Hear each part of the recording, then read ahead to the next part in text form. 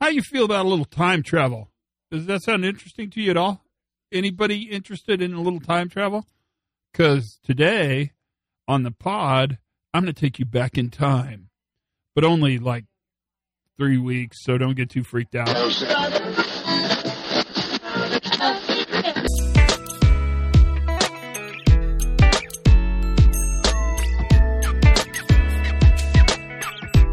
Hey everybody, Todd Conklin, Pre-Accident Podcast. Hello. How are you? I'm sorry we're in the middle of all this. I feel so bad for people like kids in school, people starting their careers, people between jobs, people who lost jobs. The empathy I have for you guys is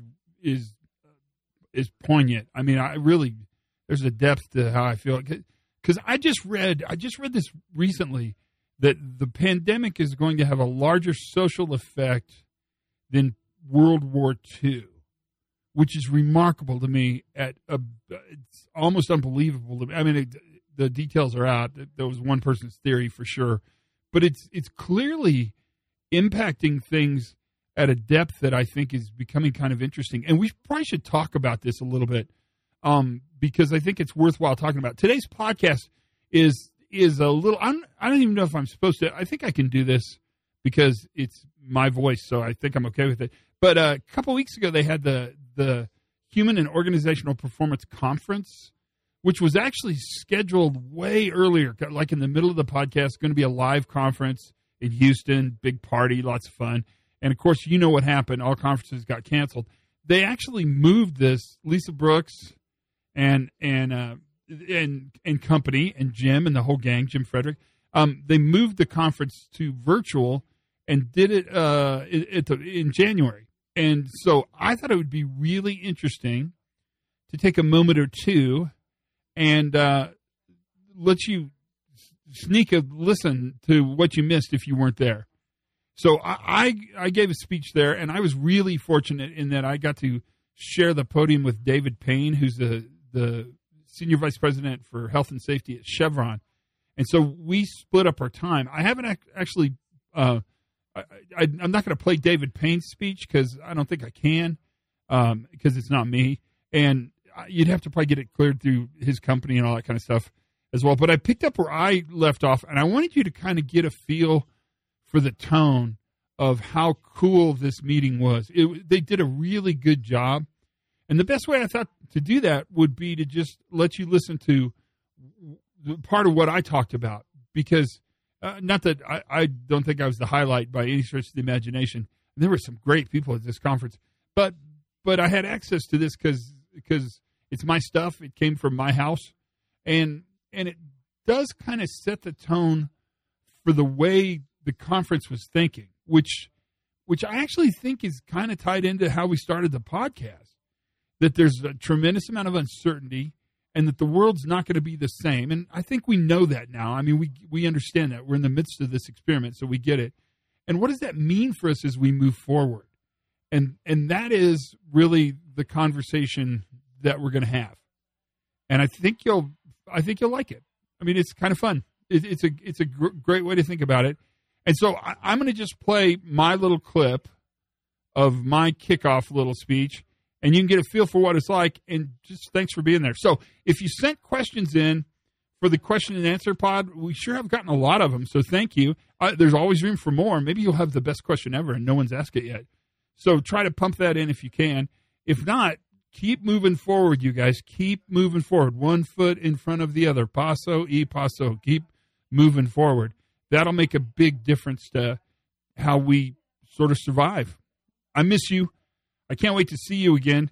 But until then, remind yourself of how much we like each other by listening to this little presentation from the 2021 Human and Organizational Performance Conference. So I'm super psyched to be here because, well, it's the HOP conference, and I'm glad we got it kicked off the ground. And it's always fun to follow my friend David and the success stories they tell, because that journey's been a really interesting journey to watch. I want to talk to you about really this idea of human performance in the midst of uncertainty. And that's a big part of what we want to kind of tackle, because the world that we live in, well, it's a different world. and it's obvious by the fact that this hop conference is being held the way it's being held. But to do that, I think I really need to probably start with a story. No pressure, but Lisa sort of played the story thing up a little more than I wanted it to be, because now I have to actually meet the test.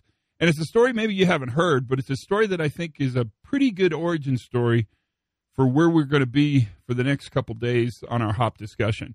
And this story involves the fact that I spent a lot of time early in my life working at a big summer camp. And it's a really fun place. It's a place called Philmont, if you've not heard of it. It's a really great place to work. And when I was there's about 800 people that work there between the age of 18 and probably 25. And we would get together a lot and have fun because it was a great place to be. And that's an awful lot of fun people to hang out with. And one of the things we used to like to do was go to a nearby town that I think the statute of limitations is over, that allowed the purchasing of beer for people who look to be old enough. And that's probably all I should say, because I don't want to get into a whole lot of trouble. And one Friday night, we decided to go to this place. It was a really interesting place. It's probably exactly what you manage. It was a drive-through laundromat and beer store. This was a long time ago, and so the idea of a drive-through beer store is pretty controversial, but not nearly as controversial as drive-through laundromat. That is controversial. And there were four of us, and we were going to go up to this drive-through laundromat and acquire a purchase. And so we went in a vehicle that was owned by a guy named Bob Wood. And Bob Wood was a kind of a Western United States dude. He grew up in the great state of Texas, if I believe that was correct. And he drove a really interesting vehicle. He drove a VW Bug that had a Baja kit. If you don't know what a Baja kit is, it might be worth Googling right there at your desk. But it's basically like they take a VW and turn it into a dune buggy, but they leave the top on, so it's still covered. It's not a convertible, but they kind of put the fenders up, and it was blue. And we drove to the place where the drive-through laundromat, and there were four of us in the vehicle, and it was about a 30-minute drive, about probably 15 miles up a canyon in the mountains, and we were going from about 6,500 feet to about 9,000 feet. So it's kind of an uphill drive the whole way. And that little vehicle, that little Baja Volkswagen Beetle, was working as hard as it could to get up there. We got to the drive-through laundromat, acquired our purchase, laundry, of course, and we turned around to come back home. Now, even back then, the idea of drinking and driving was wrong at every level, so we weren't really imbibing in anything. We were just driving back down this canyon. We were going from about 9,000 feet back down to 6,000 feet in about 15 miles, half hour. So we're going kind of down this canyon, zigzagging, moving on the road, sort of cutting in and out. There's four of us in the vehicle. We're listening to country music as loud as we can and laughing. That's what you're supposed to do. That's the right age. And about a third of the way on that trip, Bob hit the brakes on that VW Bug really hard, jammed it into reverse, and backed up on the road. And he stopped the vehicle, left the headlights on, and he jumped out. Opened up the front hood. I believe in England they would call it the bonnet, but he opened up the front hood of the Volkswagen Beetle. And if you're familiar with Volkswagen Beetles, the motor's in the back. That's the boot, right? The front hood is where you hold I don't know, you don't hold very much inside a Volkswagen Beetle. But he reached in and got a golf club, walked out onto the road, and picked up a big rattlesnake with this golf club. And he held it up in front of the headlights, and he looked at us in the vehicles. I was sitting in the front seat. And he said, "It's perfect. It doesn't even look like it's been run over."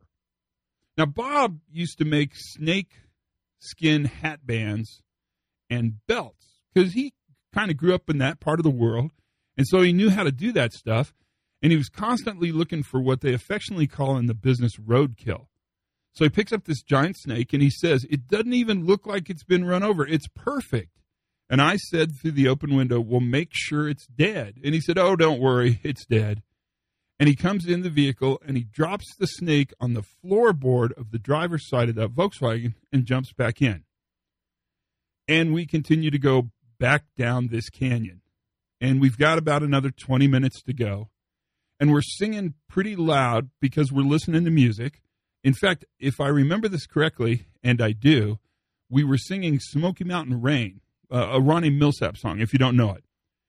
And Volkswagens are very interesting vehicles because the heating system in Volkswagen Bugs back in the day was kind of cut and dry. It was either on or it was off. And it was usually on when you didn't want it to be on and off when you really needed it. This is the middle of the summer, so we didn't need a lot of heat. But the heat was working really well because we're coming down that canyon. And the floorboard of that Volkswagen was really hot. It was so hot, it was kind of difficult to put your feet straight down on the floor. You had to kind of lift them up and push them up towards the front. And we're driving down the canyon, and I turn and look at Bob. He's driving this little blue Beetle, and his feet are on the dashboard of the VW. Now, I want you to think about this in kind of a Cirque du Soleil fashion, because the dashboard of a VW is right there, and so his feet were kind of right up next to his head. And I said, "What are you doing?" Thinking the entire time that the floorboard of the Volkswagen was too hot to put his feet down. But he turned to me and said, "The snake is alive." And I said, "What?" And he said, "That snake is alive." And I looked down, and the snake was coiled up on the floorboard of this Volkswagen Beetle underneath where Bob was sitting, and it was striking at the seat that he was sitting atop of. Now, this is kind of a freaky experience because there are 4 adult guys in a vehicle coming back from a drive-through laundromat beer store singing Ronnie Milsap Smoky Mountain Rain as loud as they can with a gigantic live rattlesnake striking the seat that the driver is upon. And you would think that's a big enough problem because that seems like enough of a problem. Except that I want you to remember we're going down this canyon, and we're going down about 3,000 feet in 11 miles. And now we're going down a canyon in a vehicle that has no brakes because the snake has secured the place where the brakes are. And so we're going a little faster and a little faster and a little faster. And eventually it becomes pretty serious. And the guys in the back think this is hilarious because they're pretty much separated away from the risk, or so they think. But I'm kind of starting to freak out because I'm not the biggest fan of snakes, and I'm really not the biggest fan of snakes when they're angry, and I'm totally not the biggest fan of snakes when they're angry and in a vehicle next to me on the floorboard of the driver's seat while we're going down a canyon with no brakes. And so Bob reaches down and grabs the emergency brake and pulls it. And I don't know how much you guys know about these Volkswagen Beetles, but the emergency brake at best is kind of symbolic, and it doesn't really do much. And eventually the canyon about halfway kind of levels out. There's a big meadow in the middle of it.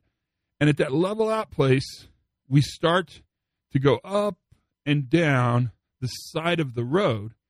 And each time we'd go up, we'd lose some speed and then lose a little more speed and then lose a little more speed. And finally we got to the place where the vehicle was going slow enough that I opened the door and jumped out, just like on the old TV show Starsky and Hutch. I kind of rolled around on the grass, but it didn't matter because I was out of the vehicle in which there was a snake. Bob finally got the Volkswagen stopped, and he jumped out. And now the guys in the back that thought everything was really funny, they're not thinking it's as funny as it used to be because now they're trapped in there.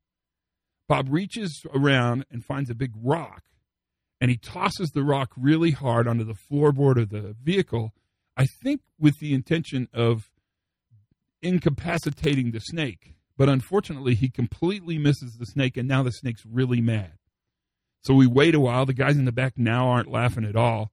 And when the snake finally calms down a little bit, Bob reaches in, grabs the snake, puts it on the grass, and lets it slide away. My heart was beating like a rabbit.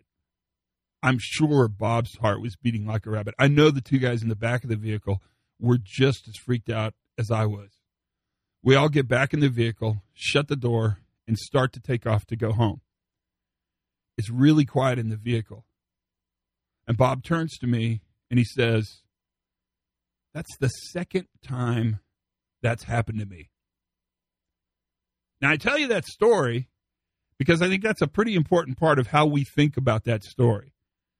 Because this idea that Bob didn't learn, that's the second time that's happened. Because I don't know about you guys, but that seems like a kind of a one per lifer.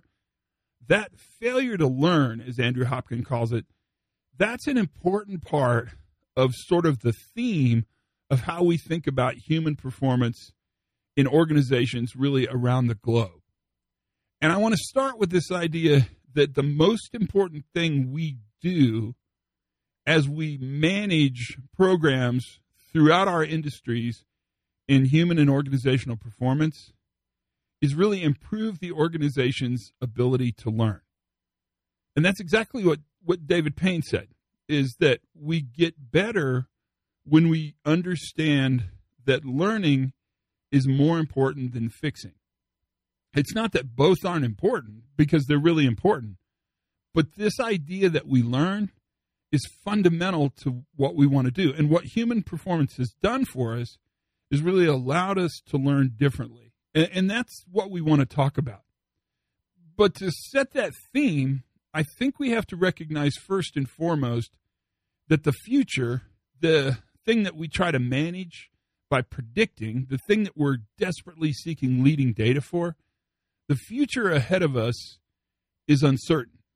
And that seems kind of serious and ominous, especially today, especially in the midst of a giant pandemic and global justice crisis and political unrest and all the things that are happening to us that sort of created the need to do this conference via a bunch of Zoom and Wova. What's that thing called? Wova? The system that we're using to do this conference.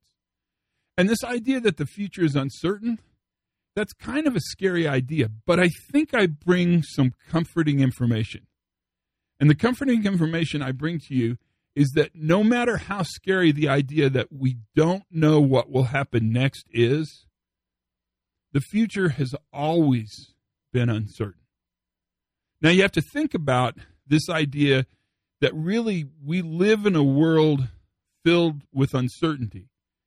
And we work in a part of our industry, in a part of our organization, where what we want to manage is the ability to sort of reliably have the future.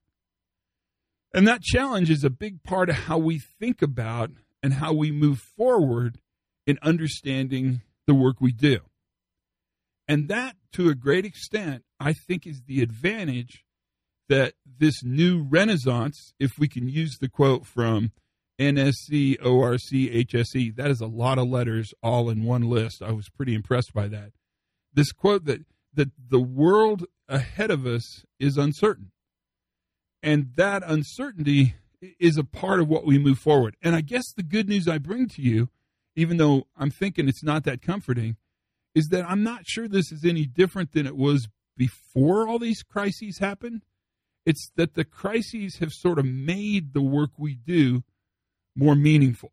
And let me own that for you guys, because I think it's important to set the theme as we progress through the next couple days of this conference. And that is, the world is changing, and we live in a changing world. And we live in a world that historically, if you think about it, has really told us that our job is to help optimize efficiency. Right? So when we think about managing the business, we think about the idea of efficiency, of better, faster, cheaper. And I'm not sure there's anything wrong with better, faster, cheaper. I mean, we could talk about it a long time, but ultimately we want to provide more value so that the business succeeds. And the way we've thought about that traditionally, at least before everything started changing, was that we make the business better at doing the business. And that really is the definition of this notion of efficiency. But if you saw the title for my presentation, which says basically, what do we do when all the stuff we've been talking about suddenly is relevant, and that is kind of where we are in this conversation, we know now that the world changed. And where once our organizations were highly aligned towards creating operational efficiency, now what we're starting to hear in the management team meetings, in the senior leadership huddles, in the boardrooms of our organization, is a discussion now about the idea of optimizing towards resilience. And what's remarkable about that is that that is the conversation that we, you and me, because it's just the two of us, right? That's the conversation we've been having for a long time with our organizations when we talk about human performance. Because what human performance allows us to do is build in capability, capacity. That's a word I use all the time. And that capacity is there not to create efficiency. That capacity is there in order to create tolerance, in order to create margin, in order to create the ability to have variations in protocols and processes and the way work is done. Now, I'm not sure efficiency will go away. I mean, and we can talk to Dave about that because he really represents sort of that senior leadership level. I always think we're going to need to be efficient because that's really how our businesses survive. But I now think we're in a position where suddenly capability, resilience, tolerance, those words we use all the time, they have reached a new pinnacle of importance. And my suggestion to you guys, and it'd be curious to see what you think, is that that probably makes our jobs a little easier. Not harder, a little easier, because these are things we've talked about building into the system for as long as we've been talking about human performance. When we talk about the fact that people make mistakes, it's not the mistakes that are interesting. In fact, I would suggest the mistakes aren't very interesting at all.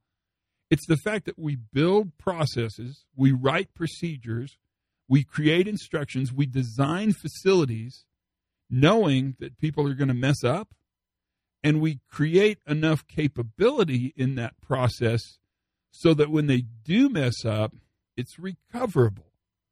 And that idea of recoverability, that's really what we bring to the table.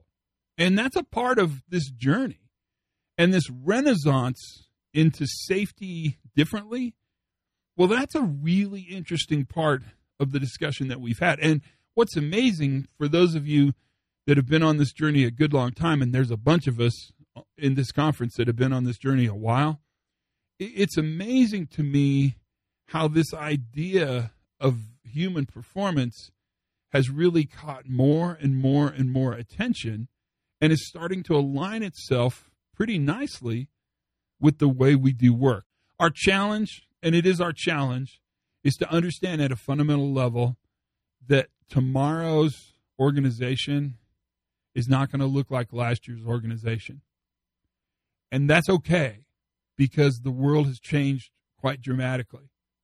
And so we ought to really look at sort of the future discussions.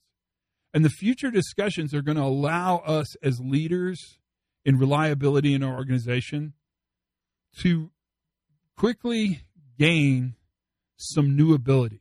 It's really not just leaders for HOP, but leaders for entire organizations. And there are really 4 things that I think are worth noting as we progress on through this conference.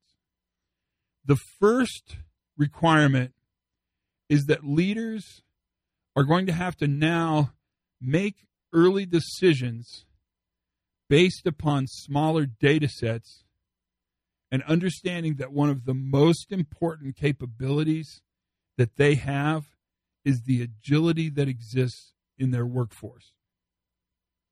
You know how people say, that's not a bug, it's a feature? That's exactly what's changed. We used to see shortcuts as a bug. Now what we're understanding is that what they really are representations of capacity for agility and adaptation that exists in the field. And we know that because for a great amount of time this year, the workforce has been split up between this really weird and kind of strangely classist division between essential workers and non-essential workers. I think David Payne called it button-down shirt and fire-retardant clothing. It's the same division, right? Frederick Taylor would call it workers and planners. What's interesting is that we used to think the adaptive nature that the worker brought to the field was a hazard. That was shortcutting or creating efficiencies or going around the rules or breaking a cardinal sin. But then when things got tough and we divided the haves from the have-nots, we realized that our companies pretty much operate on the ability for workers at every level of the organization to be agile in their response to variability. So future leaders have to understand that data is going to come to them differently, and that this agility, right, this shortcutting or process improving or real-time problem solving or sense making is actually a benefit. Second skill area that I think is worth noting: diversity of opinion is incredibly vital. When systems are under incredible amounts of ambiguity or uncertainty or chaos, pick the name, they're all kind of the same. The tendency is to believe that you would be less diverse in gathering information in order to be more efficient and more effective. But here's what we know: the more uncertainty that is present in the future, the more you need a diverse assortment of opinions. And I think HOP has helped us understand this, because we've been talking for years about the fact that expertise organizationally lives at every level of the organization. There are expert performers at every single level of your organization, and they're incredibly valuable as uncertainty raises its head. The third one: we're in a world where we have to temporarily trade short-term certainty for long-term stability, one day at a time. I sort of added that on that slide.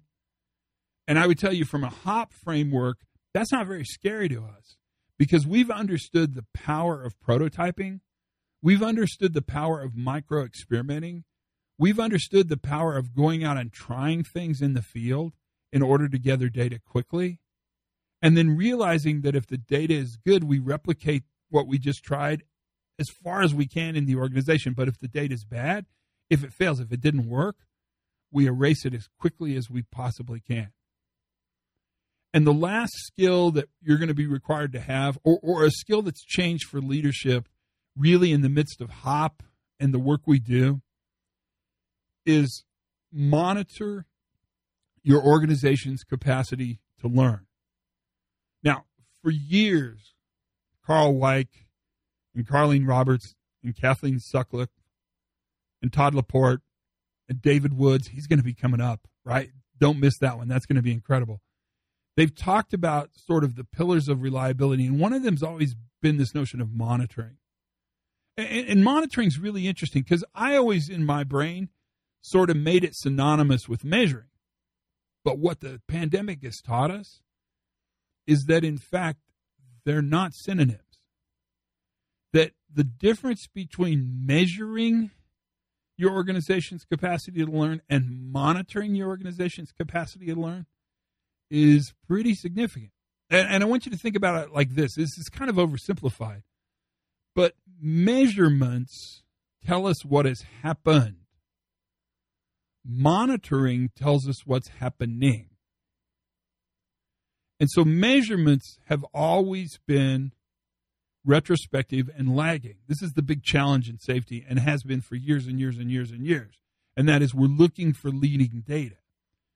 Well, one of the things that these guys have tried to been teaching us for the last 30 years is that as long as we're in love with the idea of measuring things, then we're always going to be looking at things that have happened.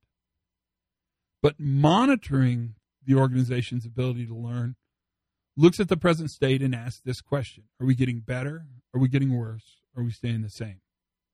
And so suddenly monitoring becomes a very powerful way to think about what's happening. Ultimately, the journey we're on is really an important journey. But it's only important if we learn from what's happening. I never want to be in a Volkswagen Baja Bug going down Cimarron Canyon and have you turn to me and say, That's the second time I've put a large live rattlesnake on the floorboard of my car, and it's woken up because the floorboard is so hot and gotten angry, and I've almost died and wrecked the car. Never say that to me twice. So absence of crisis, what do we need? Well, you're going to hear this a lot at this conference because it's a big part of what we talk about. But what HOP does is it allows us to build resilience into our systems, the right side of the bow tie, because prevention alone is not enough.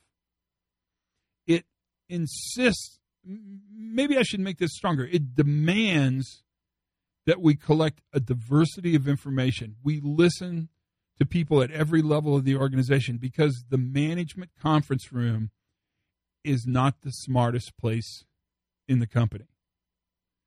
The third thing is that we have to replace the word fix in our vocabulary with the word learn. We're not getting rid of the word fix. We're still going to fix problems. But right now, what we really want to do is get better at collecting data and learning. Fourthly, build relationships across the organization, within other organizations, within your industry, and globally, just like you are now in the HOP conference, as a strategy towards being successful. The most important resource we have in getting our organizations to be better is us. And then last but not least, monitor. Monitor our capacity to learn. Ultimately, what we do in HOP is we identify problems early so that we have the capability, the capacity to really manage the consequence of the inevitable failures that are going to happen in the way we do work. When we wait for the event to get large, when we wait for the accident to happen, look what happens to our capacity. And remember, if you don't have the preparatory capability, you can't create it in time to use it. What we do is build capacity into systems. What HOP does is help management understand that people make mistakes and that blame fixes nothing and that learning is vital and that context dictates behavioral outcomes and that management's response matters. For us, safety is not the absence of accidents. For us, safety is the presence of capacity. What HOP does is move our discussion from safety as an outcome to safety as a capability. And that's what I want you to think about as you progress through these next 3 days. I want you to think about the world that you're coming from and the world you're going into. And I want you to understand, because it's okay, that they're incredibly different. And that uncertainty that is ahead of us is normal. And we can't manage uncertainty because we don't know how to predict what happens in the future. I mean, we're really bad at it. And if you don't believe that, just kind of look back over the last year. You suck at predicting the future.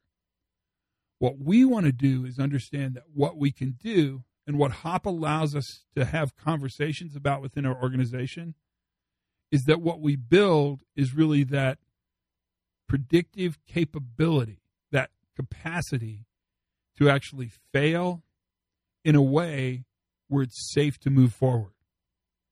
That's the challenge that you have.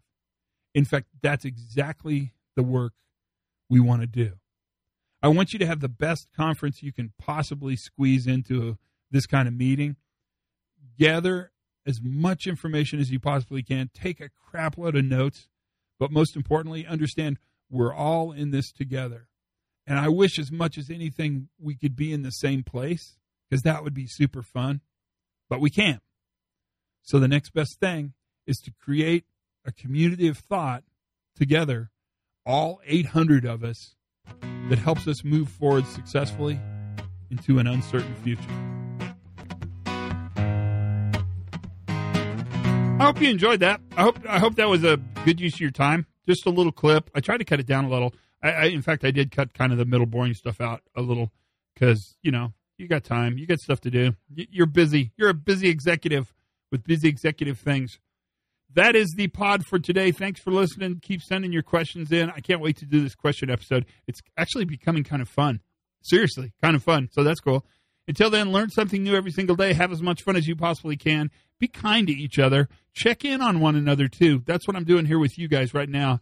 And for goodness sakes, be safe.